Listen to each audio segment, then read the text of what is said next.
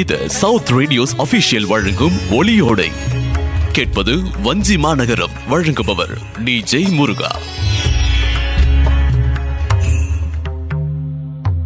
16வது அத்தியாயம்.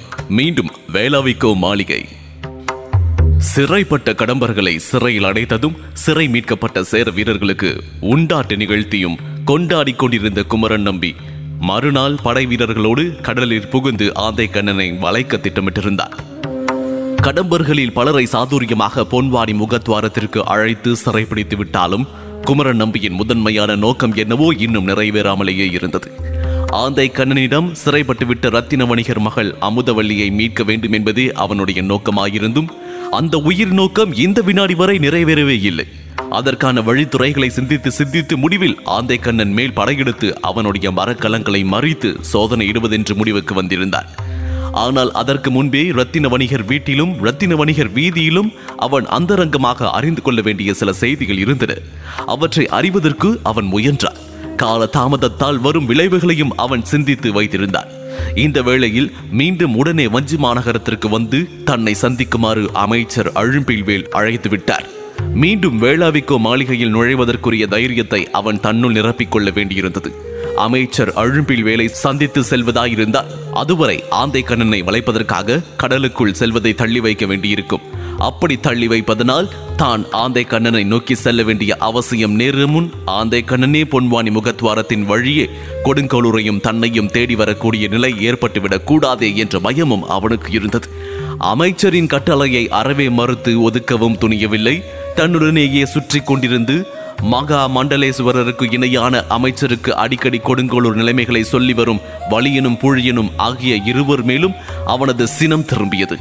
சினம் கொண்டு அவர்களை அவனால் ஒன்றும் செய்துவிட முடியாது. என்றாலும் அமைச்சர் அழைத்தனுப்ப காரணமான ஏதாவது ஒரு செய்தி கொடுங்கோளூரிலிருந்து வேளாவிக்கோ மாளிகைக்கு வந்திருக்க முடியுமானால் அது வலியனாலும் பூழியனாலும் தான் வந்திருக்க முடியும் என்பதை குமரன் நம்பி அனுமானித்து தெரிந்து கொள்ள முடிந்தது. எவ்வளவுக்கு எவ்வளவு விரைவாக வேளாவிக்கோ மாளிகைக்கு சென்று திரும்புகின்றோமோ அவ்வளவு விரைவாக மற்ற காரியங்களை கவனிக்கலாம் என்று தோன்றவே உடனே அவன் வஞ்சிமா நகரத்திற்கு பயணம் புறப்பட்டான். அந்த புறவி பயணத்தை தொடங்கும் போது முன்மாலை நேரம். முன்னிரவு நேரத்திற்குள் அமைச்சரை கண்டு பேசிவிட்டு நள்ளிரவுக்குள் மீண்டும் கொடுங்கோளூருக்கு திரும்ப எண்ணியிருந்தான் அவன். என்ன காரணத்தினாலோ அவன் கொடுங்கோளூருக்கு புறவி பயணம் புறப்பட்ட வேளையில் அமைச்சர் பெருமானின் அந்தரங்க ஊழியர்களான வலியனும் பூழியனும் உடன் புறப்படாமல் கொடுங்கோளூரிலேயே தங்கிவிட்டார்கள். இது வேறு குமரன் நம்பியின் மனத்தில் சந்தேகத்தை உண்டாக்கியது. தன்னை வேளாவிக்கோ மாளிகைக்கு அனுப்பிவிட்டு இவர்கள் இருவரும் மட்டும் கொடுங்கோளூரில் தங்குவதன் மர்மம் என்ன என்பதை தன்னால் ஆணு மட்டும் சிந்தித்து புரிந்து கொள்ள முயன்றான் குமரன் நம்பி. முடியாத காரியமாக போயிற்று அது. கொடுங்கோளூரையும் கோ நகரமான வஞ்சி நகரத்தையும் இணைக்கும் நெடுஞ்சாலையில் இயல்பை மீறி அமைதி நிலவியது. இயல்பான வழக்கமான போக்குவரவோ மக்கள் நடமாட்டமோ அந்த சாலையில் இல்லை. அந்த அமைதி புதியதாகவும் பெரியதாகவும் இருந்தது. ஏதோ ஒரு பயம் அல்லது இயல்பற்ற நிலை நாடு முழுமையும் பற்றி ஆட்கொண்டிருப்பதை அவன் உணர முடிந்தது. ஒரு வகையில் அந்த அமைதி அவனுக்கு பயன்பட்டது. புறவியை மிக வேகமாக செலுத்தி கோ நகரத்தை குறுகிய நேரத்தில் அடைவதற்கு அந்த அமைதி உதவுவதாக இருந்தது. வேளாவிக்கோ மாளிகை நெருங்க அந்த அரசு தந்திர மாளிகையை அணுகும் ஒவ்வொரு முறையும் ஏற்படும் தயக்கமும் மனப்பதற்றமும் இன்றும் தவிர்க்க முடியாமல் ஏற்பட்டன. வேளாவிக்கோ மாளிகைக்கு அதற்கு முந்தைய முறை செல்ல நேர்ந்த சூழ்நிலையையும் இன்று செல்கின்ற சூழ்நிலையையும் சேர்த்து நினைத்த போது சென்ற முறையை விட இந்த முறை அது இன்னும் சூழ்ச்சியும் அந்தரங்கங்களும் அதிகமாக்கிவிட்ட இடம் போல் மனத்திற்குள் ஒரு பிரமை ஏற்பட்டது. தோட்டத்தில் புகுந்த புறவியை கட்டிவிட்டு அவன் அந்த மாளிகையில் நுழையும் போது மேல்வானத்தின் மாலையை போலவே அவன் மனமும் குழம்பி கலங்கி போய்தான் இருந்தது. அரண்மனையின் மற்ற பகுதிகளில் அந்தி விளக்குகளை ஏற்றிக் கொண்டிருந்தார்கள். கீத சாலைகளில் மகளிர் முணுமுணுக்கும் இனிய பன்னொலிகள் அரண்மனை அந்தப்புற பகுதியிலிருந்து வேளாவிக்கோ மாளிகை சுவர் வரை எதிரொலித்தது. அதற்கு அப்பால் அந்த அரசு தந்திர மாளிகைக்குள் நுழைய அஞ்சுவது போல் வந்த வழியே திரும்பி விடுவது போல் தோன்றியது குமரன் நம்பிக்கு. அமைச்சரை அணுக இசை முதலிய நளின கலைகளுக்கு கூட அச்சம் போல் இருக்கின்றது. வேளாவிக்கோ மாளிகையை நெருங்க மனிதர்கள் பயப்படுவார்கள் என்றால் இசையின் ஒலி கூட பயப்படுவது போல் அல்லவா தெரிகின்றது என்று தனக்கு தானே நினைத்து பார்த்தபோது குமரன் நம்பியின் இதழ்களிலே புன்னகை தவழ்ந்து மறைய தவறவில்லை. மாளிகையின் கூடத்தில் அமைச்சரை சந்திப்பதற்காக அவன் நுழைய வேண்டிய கூடத்தில் மட்டும் 2 காவலர்கள் வேல் ஏந்தியபடி நின்றார்கள். அமைச்சரிடம் தன் வரவை தெரிவிக்குமாறு அவர்களில் ஒருவனிடம் குமரன் நம்பி வேண்டினார். ஆனால் காவலன் கூறிய மறுமொழி அவனை திகைக்க வைப்பதாக இருந்தது. அமைச்சர் பெருமான் இப்போது மாளிகையில் இல்லை, இன்னும் சிறிது நேரத்தில் வந்து விடுவார். தாங்கள் அதுவரை காத்திருக்க வேண்டும் என்பது கட்டளை. இதை கேட்ட குமரன் நம்பி ஆத்திரம் அடைந்தாலும் தன் ஆத்திரத்தை அவனால் வெளிக்காட்டிக் கொள்ள முடியாமல் இருந்தது. ஒவ்வொரு முறையும் அமைச்சர் அழும்பில்வேல் தன்னை தேடி வருகின்றவருக்கு தாழ்வு மனப்பான்மை உண்டாகும்படியாக இப்படி ஏதாவது செய்து கொண்டிருப்பதை அவன் வெறுத்தான். தேடி வருகின்ற எதிரொலியை சந்திக்கும் முன்பே அவனுடைய அகங்காரத்தை வெற்றி கொண்டு விடுவதுதான் தேர்ந்த அரசு தந்திரக்காரர்களுடைய முறையே என்று அவனுள் ஒரு சந்தேகம் எழலாயிற்று. அவன் அமைச்சர் பெருமானை சந்திக்கின்ற ஒவ்வொரு முறையும் கோபத்தோடு வருகின்றான். வந்த வேகத்தில் தன்னுடைய அகங்காரத்தை இழக்கின்றான். அப்படி அகங்காரத்தை இழந்த மறுகணமே அவரை சந்திக்க நேரிடுகின்றது. அவர் மனத்தில் தாழ்வு மனப்பான்மை கிளறும்படி செய்து விடுகின்றார். தாழ்வு மனப்பான்மையோ அவனுடைய அகங்காரத்தை அவனை மறந்து போகும்படி செய்து விடுகின்றது.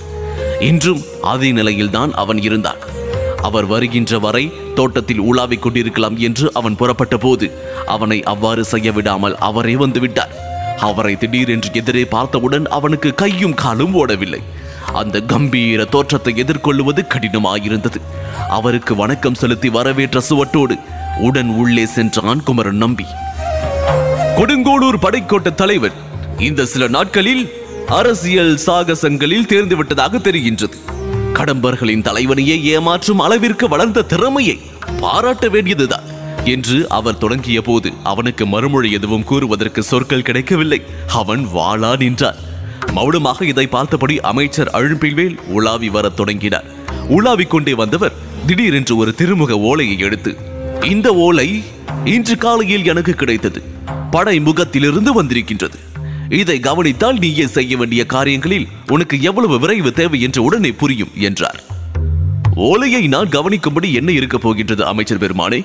கட்டளை இட வேண்டியதை நீங்கள் இடலாம் என்றான் குமரன் நம்பி.